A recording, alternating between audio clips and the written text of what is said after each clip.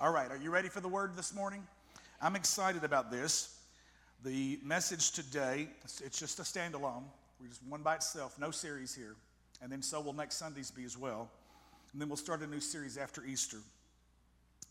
But the title of the message this morning is called The Cross of Jesus Christ, Offense and Power. The Cross of Jesus Christ, Offense and Power. Say that second sentence with me. Offense and power, okay? Our message today is based on the text found in 1 Corinthians chapter 1, verse 18, and it reads like this. The message of the cross is foolish. Everybody say foolish. It's foolish to those who are headed for destruction. Another translation says it is foolishness to those who are perishing. The message of the cross is foolish to those who are headed for destruction, but we who are being saved know it is the very what? Say it. Power of God. Say power. We who are, notice it is present progressive tense, we are being saved, know that it is the very power of God. And I'll touch that in just a moment. One thing, the cross of Jesus Christ, the hinge point of history, began a revolution that changed everything. The cross of Jesus Christ, the hinge point of history, began a revolution that, past tense, changed everything. Say that with me one more time. Here we go. The cross of Jesus Christ, the hinge point of history, began a revolution that changed everything. Bow your hearts with me, please, for a word of prayer. Gracious God, we come before you this morning and we ask that you would bring our hearts into a place of unity and remembrance of those things that you've spoken to us. We recall that the night before Jesus was betrayed, carried into mock trials, he was with his disciples and told them about another comforter who would come and would bring all things into their remembrance, those things which he had spoken unto them. Holy Spirit, we look to you today and we ask you that you would do what only you can do. I can't do it. I'm not strong enough. I'm not persuasive enough. This is not a work of man. This is a work of God. Holy Spirit, we lean into you today. We need you. Thank you that we recognize that we're just a conduit, a channel, a vessel.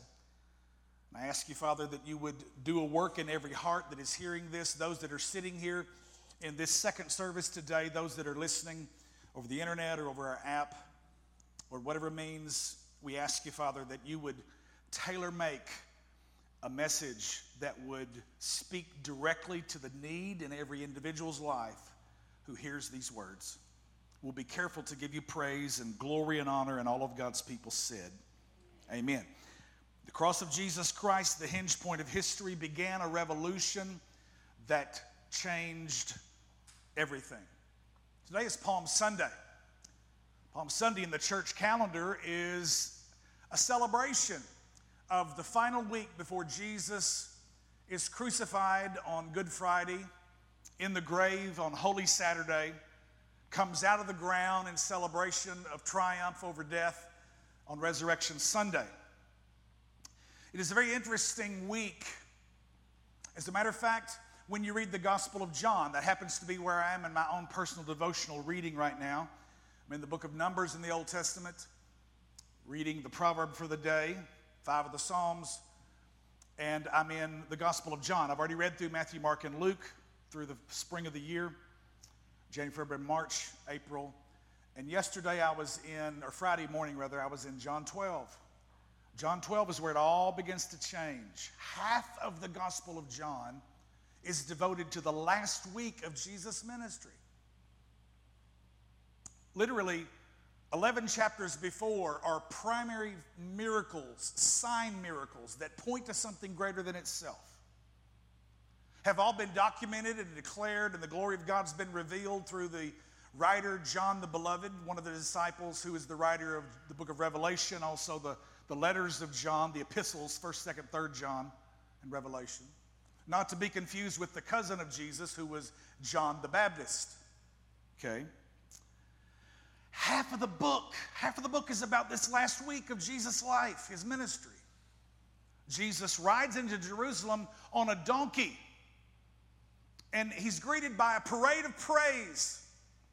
For years, we've gone one way or the other. We've either had loose palm branches that people have, a few folk have waved with real exuberance, some with a little bit of reticence and some out of obligation. There were some years where we would buy those live palm branches and we would cut them and literally form crosses that we would pin to the lapel of every person who came in.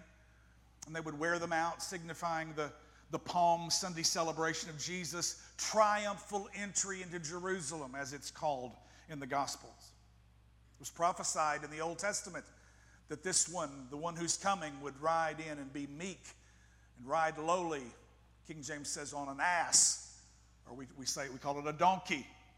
Specifically, it was an ass and the foal, or an ass's colt. So it was a mother donkey and then the child, the colt of that mother, and literally two of them side by side. He's riding in. A lot of folk don't know that. If you read the Bible, it's in there.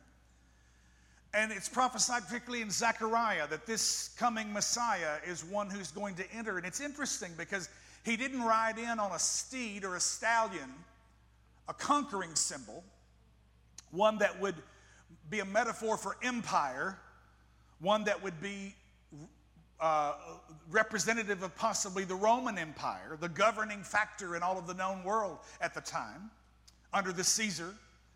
But when Jesus rode into Jerusalem, he rode in on a donkey, not a powerful conquering stallion, but a defenseless, meek, lowly donkey. It was a picture of this reigning king / suffering servant that the Old Testament gives us over and over again. It's an amazing thing to me that somehow half of that picture got lost on the religious establishment of Jesus' day. He rides into a parade of praise, and folk are shouting, "Hosanna!" waving the palm branches. "Hosanna in the highest! Hosanna, Son of David!" Which was a prophetic declaration that this was the one that they thought was a potential candidate. It wasn't just a possible king, but this was the greater Son of David that was showing up, riding in, being treated like a king in a royal robe. Not the royal robe of men bedecked with the jewels of conquest, but it was just a simple purple, just simple fabric. But the color itself declared that this was a royal, powerful man riding in, lowly, yet powerful and influential, but yet position of a servant. Not a conqueror, not a tyrant, not a dictator, but a loving servant. One who gets up underneath the struggle that you and I face. One who comes to us quietly and gently and not with a hammer fist of intimidation. He rode into Jerusalem. But a strange thing happened. Everybody was excited on Sunday morning as he rode in on the first day of the week. The folks were shouting in a parade of praise. But as the days continued to unfold, and that last week of Jesus' life literally is unfolded, spending time with those closest to him, and we come down on Monday, Tuesday, Wednesday, and then Maundy, Thursday, where Jesus is sitting in the upper room with his disciples, and he talks to them after 2 days of teaching, of Tuesday and Wednesday, teaching them about the work and the ministry and the power of this Holy Spirit, the comforter that he's going to send. And I'm going away so that he can come. And yet they're going, no, you can't go anywhere. Jesus revealed the plan of God to his closest to him, those his comrades, his compatriots, his disciples. He had mentored them for 3.5 years, but yet they were blinded and couldn't hear and couldn't see repeatedly. As a matter of fact, one time when Jesus said something about dying, Peter rebuked him and he said, "Oh, not so, Lord." And Jesus turned and looked at Peter and he called him Satan, adversary, Satan. "Get behind me. You're a stumbling block. You're an offense to me. Get behind me, Satan, for you don't understand the things of God. You think you know everything, but you've got another thing coming, Pete." By the end of the week, the shouts of Hosanna had turned to cries of crucify. The central concept that we're rolling into this week in Holy Week, we're coming up to this central place, the central idea of what happens this week, and it's a cross. It's a cross that Jesus is going to have to carry himself up a hill called Golgotha, or the place of the skull. What is it about this cross that is so offensive to us? What is it about this idea that is portrayed in this Roman Empire where they regularly take the lives of felons and criminals and dissenters and revolutionaries? That is it. That's the answer to the question itself, is that it was a means of execution. We'd seen different kinds used in the past where folk were drawn and quartered, where folk were speared and with a sword killed and drawn and cut asunder in all kinds of ways, their heads chopped off, hung from a gallows. All kinds of execution or means of taking the life of someone has been demonstrated throughout history, political history, world history. But in this moment in time, when Rome is the ruling power in the known world, the means by which they were able to control the masses and quell the dissent and deal with the revolutionaries and the rebels was this very public, disgusting form of execution. And it's not just 2 nails in the hands and 1 into the feet. What literally happens in crucifixion is that you drowned. Some of you going, wait a minute, that's not possible. There's no water around. You're hanging up in between. You're in the air between heaven and earth. But literally what happens in just trying to heave yourself up to catch the breath, your lungs begin to fill with fluid, and the cruelty of this is that it is a gross, painful, extended, drawn-out, public taking of a person's life. And this is what the Romans used during this time. Isn't that interesting that it's the fulfillment of what Moses spoke in the book of Deuteronomy when he said, "Cursed is every man that hangs on a tree."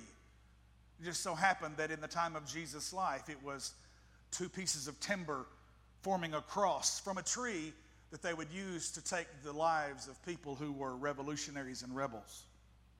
Why then is it so offensive? That's part of the answer I've just given you. But listen to what the Scripture says. 1 Corinthians chapter 1, verse 19, as the Scriptures say, "I will destroy the wisdom of the wise and discard the intelligence of the intelligent." So where does this leave the philosophers, the scholars, and the world's brilliant debaters? God has made the wisdom of this world look foolish.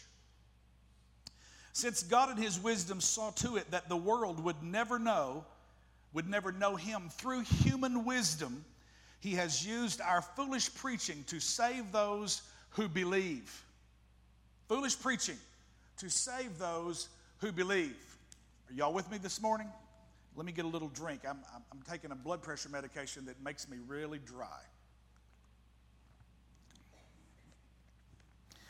He says, "It is foolish to the Jews who ask for signs from heaven, and it is foolish to the Greeks who seek human wisdom."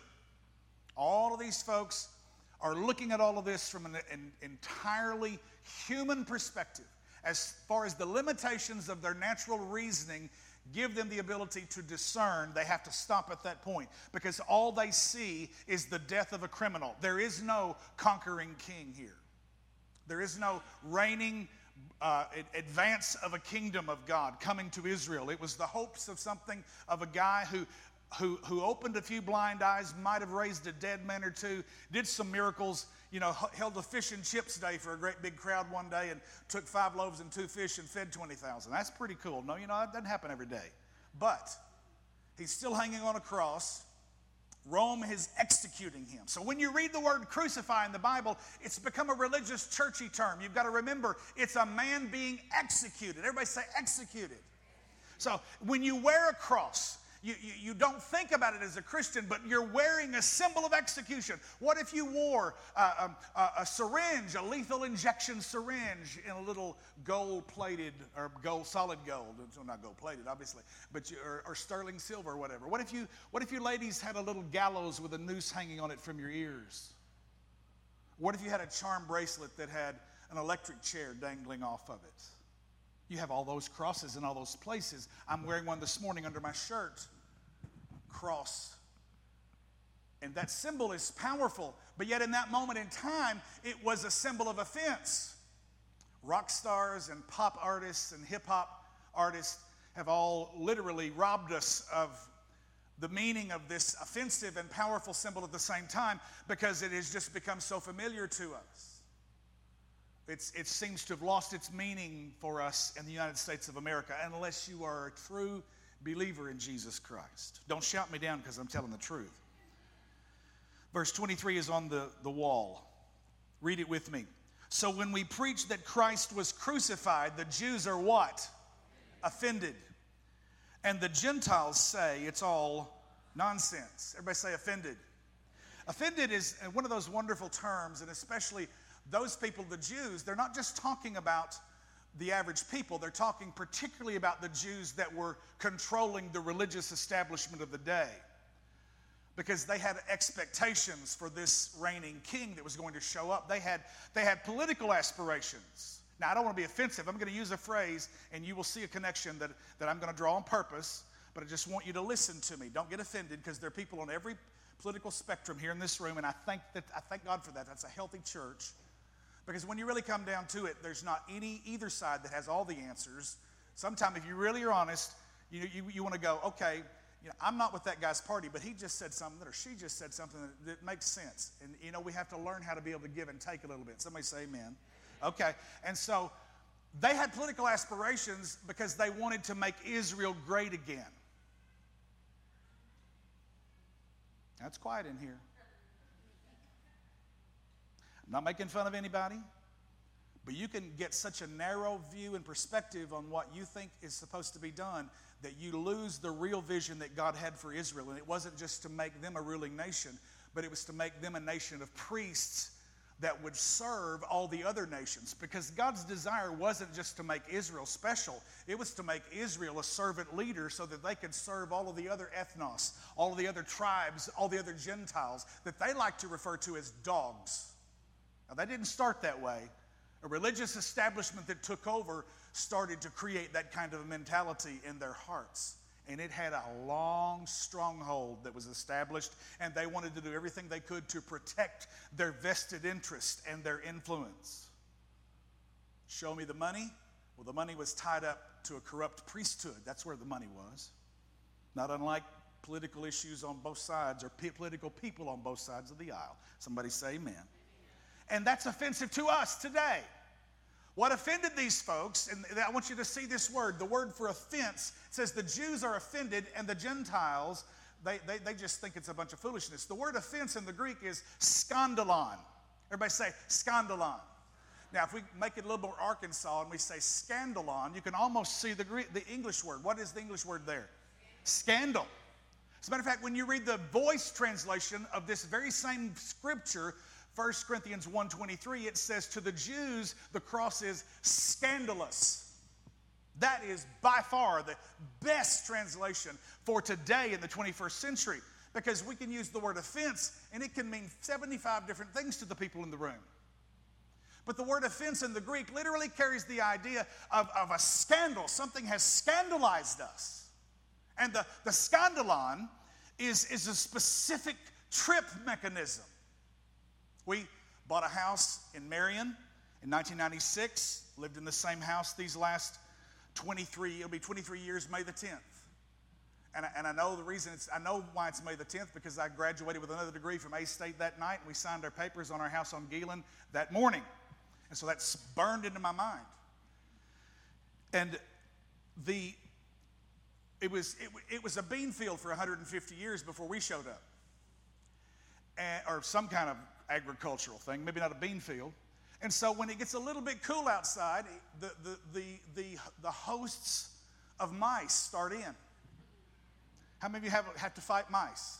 You know what, man? I have stuffed steel wool into every crack I can find. I've had corners and crevices sealed, and I can lay in my bed at night after I've had this termite pest company come out and lay those little traps that they squirm and get stuck to, the sticky traps. And still I have to go down to here to Small Mart, and I have to buy, interestingly enough, they're called victory traps. I like that.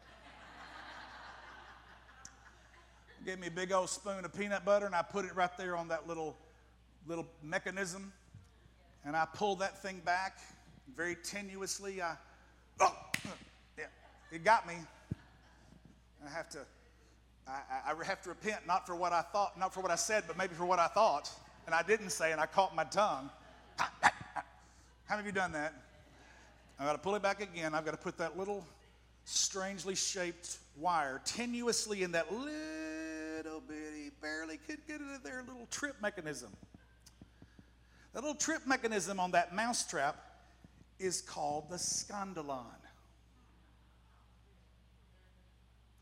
It's what happens when the mouse comes up there and gets some of that Peter Pan,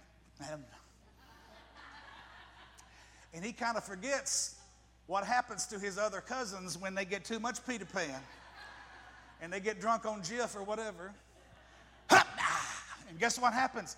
He touches the trigger and he gets scandalized.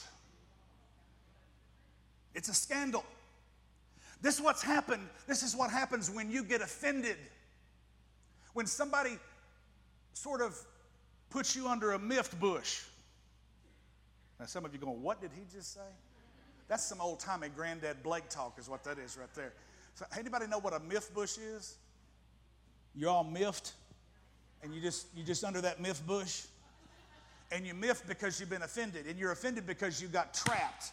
Because you let something petty catch you in your emotions, and you won't give it up. You won't let go of it, and you won't forgive where Jesus told us. He didn't say, when they finally show up and ask you to forgive them, forgive. He said, no, set yourself free and let it go. Forgive them. And some folk who set out just to try to ruffle your feathers, that'll drive them crazy because they see that you're not going to let it ruffle their feathers. But we all get scandalized. We've all been offended. We've been offended by our spouse, by our mate, by our job, by our employer. But we've been offended by God. If you think for a second that I wasn't looking up out from under the trigger mechanism when Dawn died, you are out of your mind. I was offended. That's the biggest struggle that my family has had to face because Abby said, Dad, I don't get it. I fasted. I left food off. I marched around my apartment in Nashville quoting scripture and trusting God to heal my mom. And it didn't happen like I expected it to happen. Oh, help me, Jesus. And we get offended. And we get stuck. We're trapped. And the Jews were in that place of entrapment. They were scandalized because this suffering servant was a part of the prophecy that Jesus had given that the Father had given through prophets for 4,000 years, but yet they somehow missed this.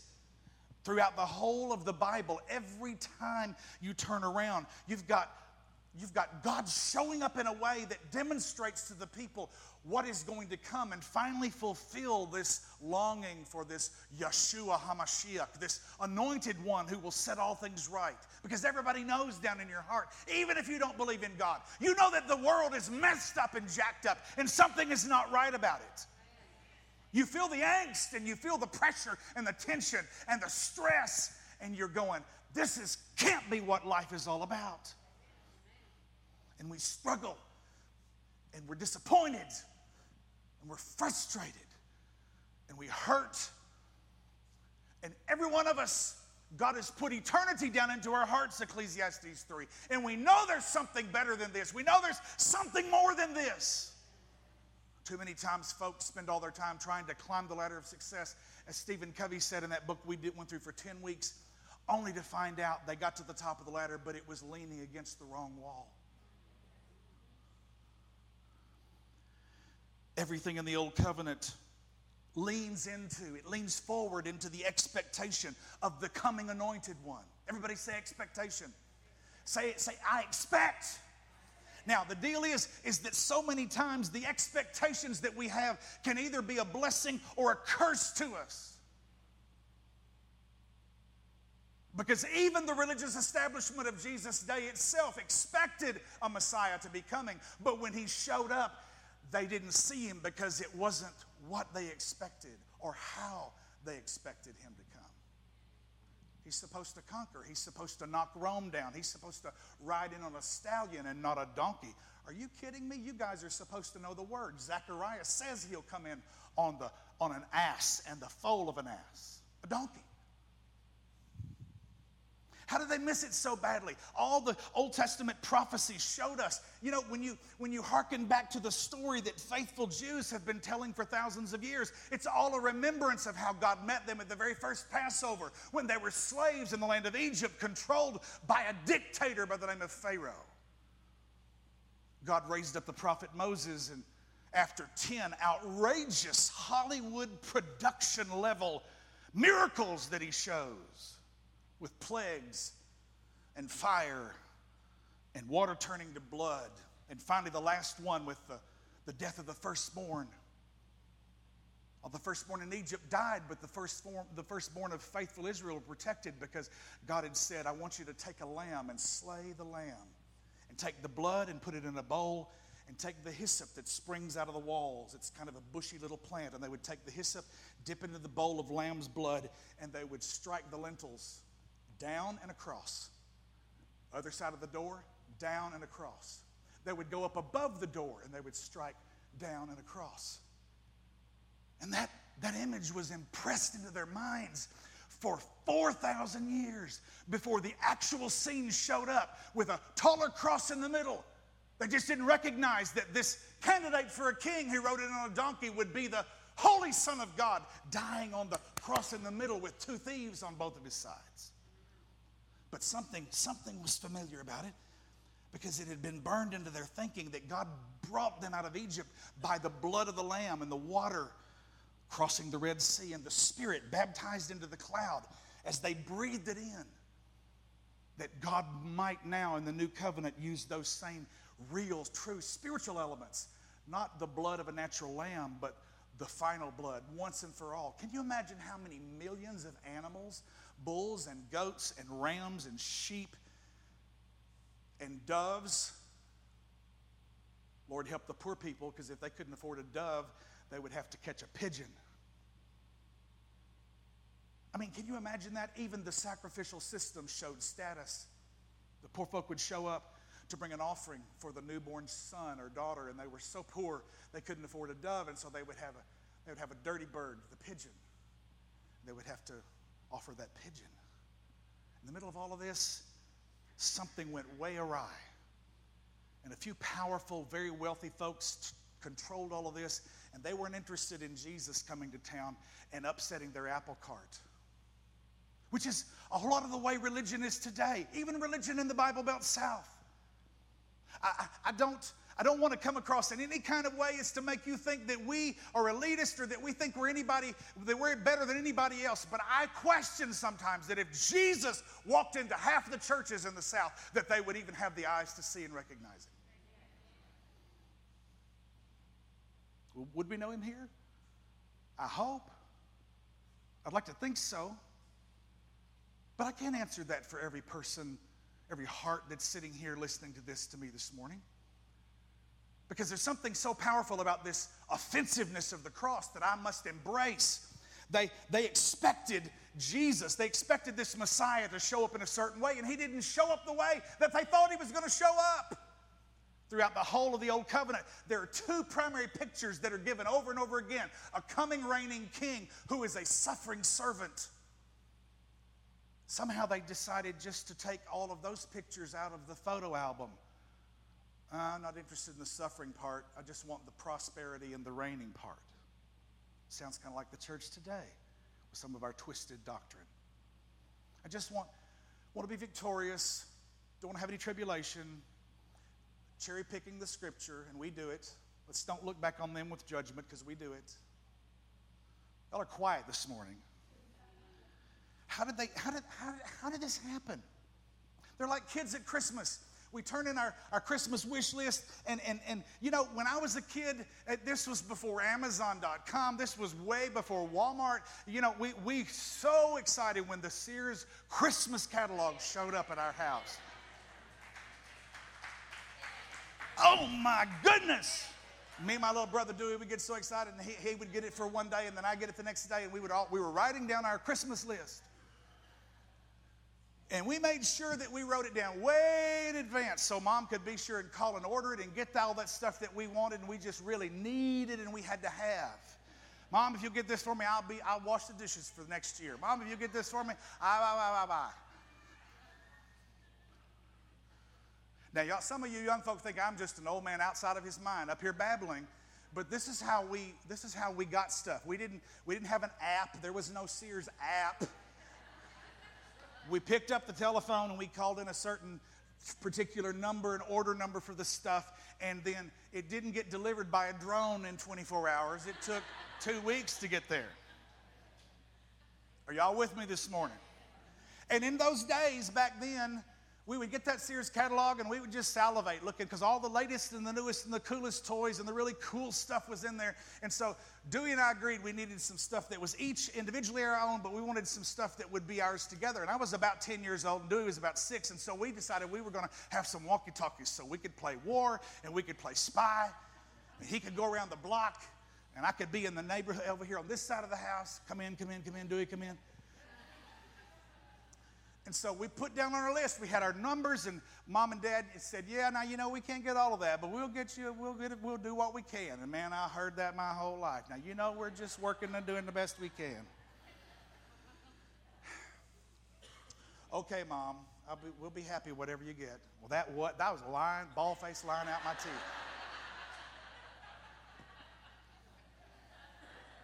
Now, Mama, Daddy, you know, if we can't afford all this, then we do want that set of walkie-talkies and maybe 1 or 2 things that are individually our own. But we want this to be a play with. We're a couple of boys. We want to get out in the yard and hide in the bushes and come in, you know.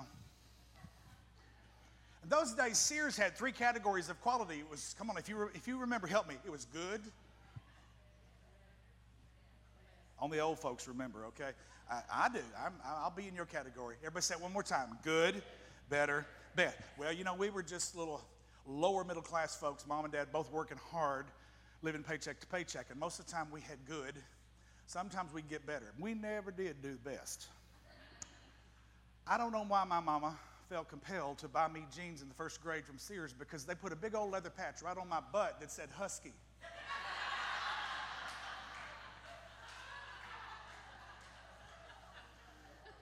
Do you know what that does for all the other boys in school when you're walking around with Husky on your blessed assurance?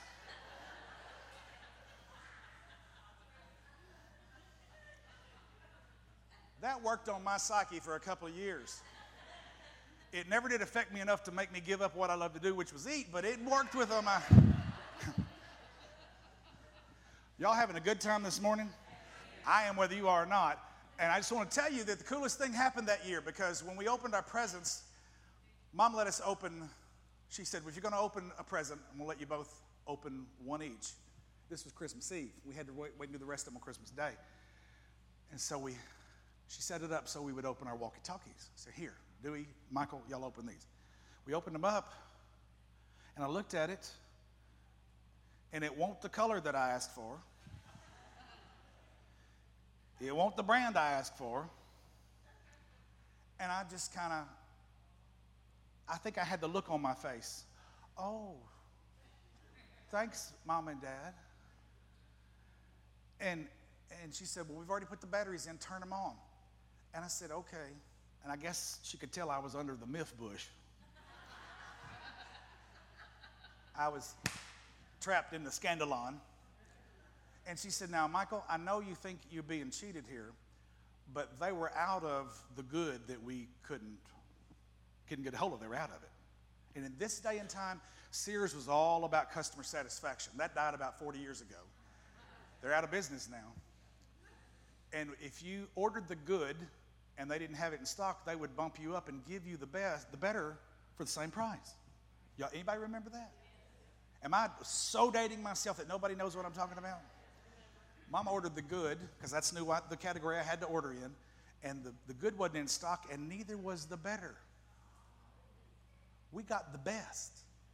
Listen to me. Listen. Don't clap yet. Listen. How many times do we pray and ask God to do something in our lives, and He doesn't show up the way we expected Him to show up, and we are all up under the myth bush, offended at God, when he has to say, now wait a minute, I know you think you've gotten gypped here, but what I've given you is way better than what you asked for.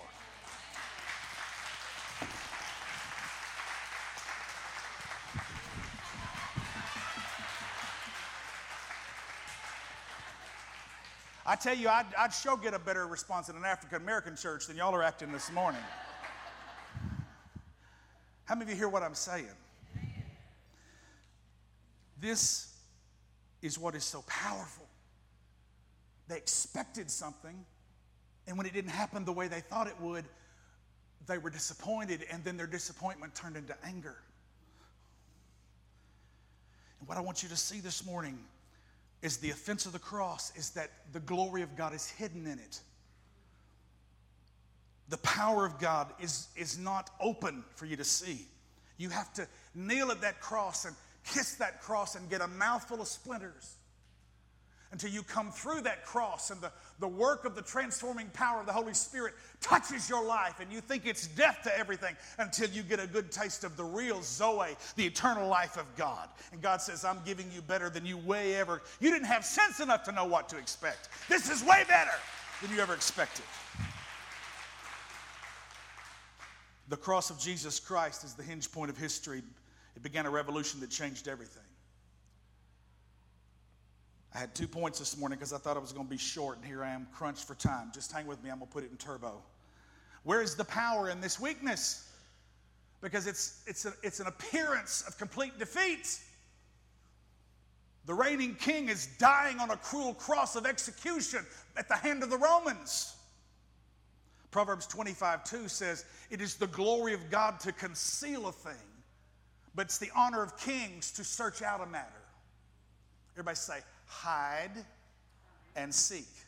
Say it again. Hide and seek. God's playing hide and seek with you because he's hidden the blessing in the circumstances that you're cursing, but your very answer and your blessing is in those very things you're cursing.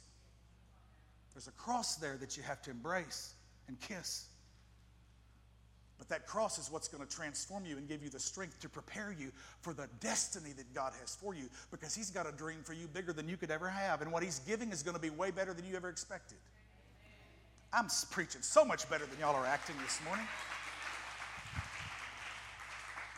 There was glory in the cross, but it was a hidden glory. It wasn't an upfront, triumphant glory. It was a glory that they weren't going to see for 3 days until Jesus got up out of the ground, which we're going to celebrate next Sunday. But the crazy thing is they didn't know he was going to come alive again, which is one of the most fun parts of history when I teach it on the college level. It's a thing called contingency.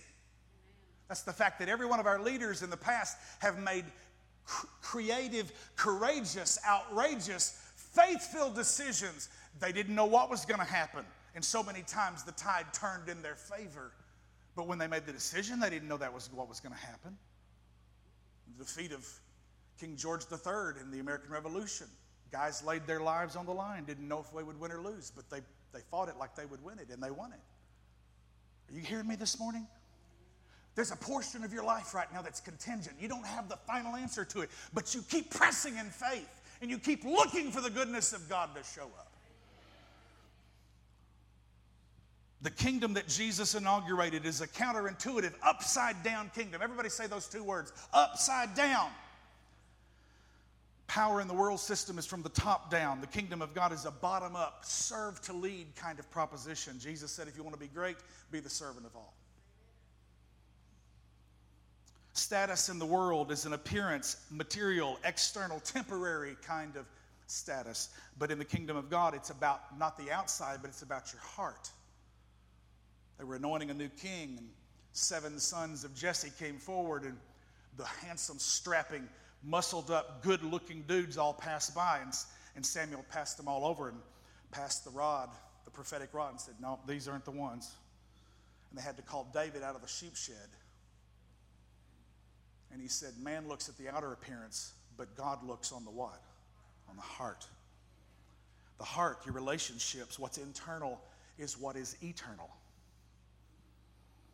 I'm going to quote Maximus from Gladiator, one of my favorite movies. The things that we do in time echo in eternity. That's just another way of saying what we sow, we will. In life, in the world, we live to die. We live in the moment. But in the kingdom of God, we die to our own desires so that we can come alive and live a life that is eternal and immortal. Somebody say amen. And our resources, the world operates on the concept of scarcity. We take, we grasp, we hoard, we protect what's mine. It's based on fear, and it makes us stingy. But in the kingdom of God, it's the principle of abundance. I give, I share. There's an openness. It's out of love, and it creates a spirit of generosity. It's crazy. Proverbs says there is that which withholdeth and yet tends to poverty, but there's that which gives and yet finds its place in abundance. Somebody said one time, this world is about making everything you can and then can what you make and then guard the can. Jesus said it's better to give than it is to receive. You know what? It took some maturity for me to understand that. Because when I was that little 11-year-old kid wanting some personal individual toys and some stuff that Dewey and I could share together, it was all about what I could get, what I could receive. And I had to grow to the point and have enough blessing and prosperity in my life that I didn't need anything and didn't want a whole lot. And I could just be able to say, you know what? The greatest gift that I have is when I can bless somebody else. It touches me on a deep level, on a visceral level. There was a gentleman yesterday who was so touched by what Dr. Rhodes and the other dentists were doing and what we as a church were serving them so that they could be served. This gentleman had been hurting, and he said, I haven't had the money to fix this tooth. And he took out his wallet and he said, can I make a donation to Victory Church or to Dr. Rhodes? We said, no, this is free. And he had a tear in his eye, and he said, you have no idea how this has affected my life. That was worth the whole day right there. We gave.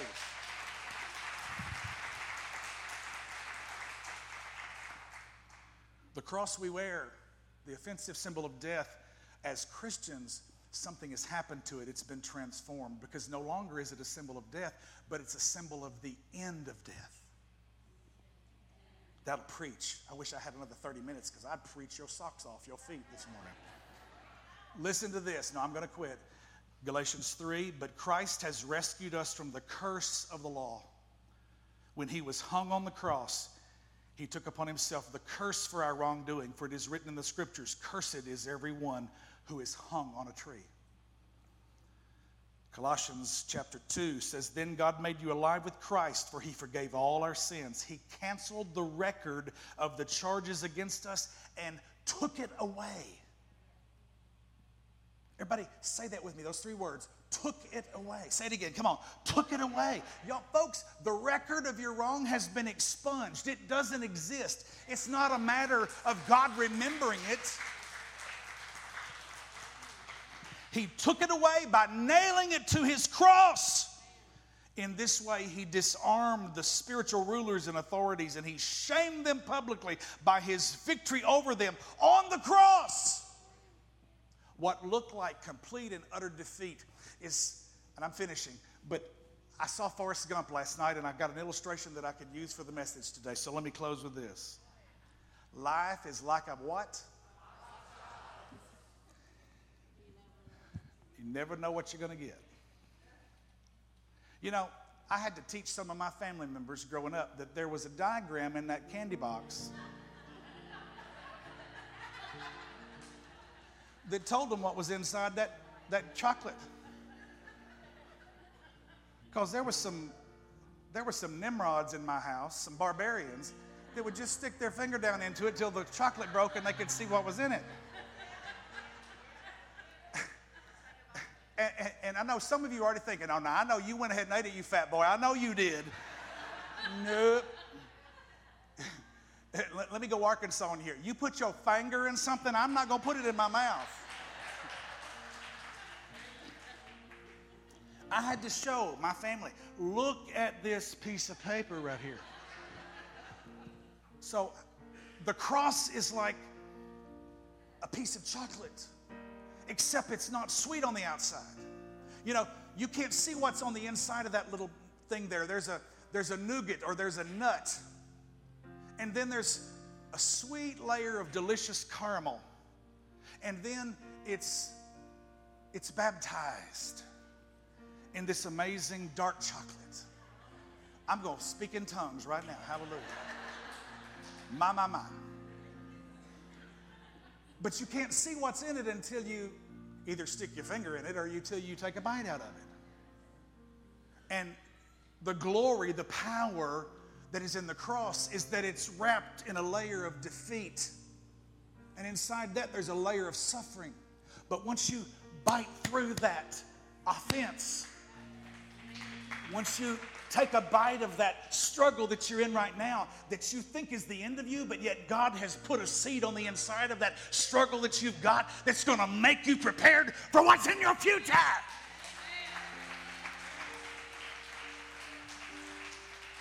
And when you humbly submit and say, okay, God, I'm doing this by faith. I'm going to bite into this struggle that I'm facing right now. By faith, I'm going to deal with this. I'm going to quit procrastinating. Which, you know, is a person who can't take now for an answer. You bite into it. When you do, and then the faith of the Lord that's in you, it meets the provision and the blessing of God. And the beautiful thing that I end this service with this morning is Paul's statement, I'm not ashamed of the gospel, the good news about the cross. Because in that cross, it is the power of God unto complete deliverance, salvation. The cross of Jesus Christ, the hinge point of history, began a revolution that changed everything. We're in a dark moment in the history of our nation. Most separation, polarization I've ever seen in my life. I could list outrageous worries that we have. Whether you believe in global warming or not, folks, something's happening. It's crazy things that are happening in our weather. Just the lack of respect among people because we happen to come down on different political ideologies. And calling everybody else that doesn't agree with us the devil. Help us, Lord. Help us, Jesus. And that kind of mess even exists in the church. Somebody else that's a different denomination. Well, you know, they don't, so, or, you know, they, or whatever. Just showing the distinctives when there's far more that unites us than there is the few things that we don't agree on, folks. Are you hearing me this morning? You need to figure that out in your family, in your relationships, and major on the majors. Bite into that thing you don't know yet's there and see God reveal His sweetness and His glory and His power. Bow your hearts with me, please.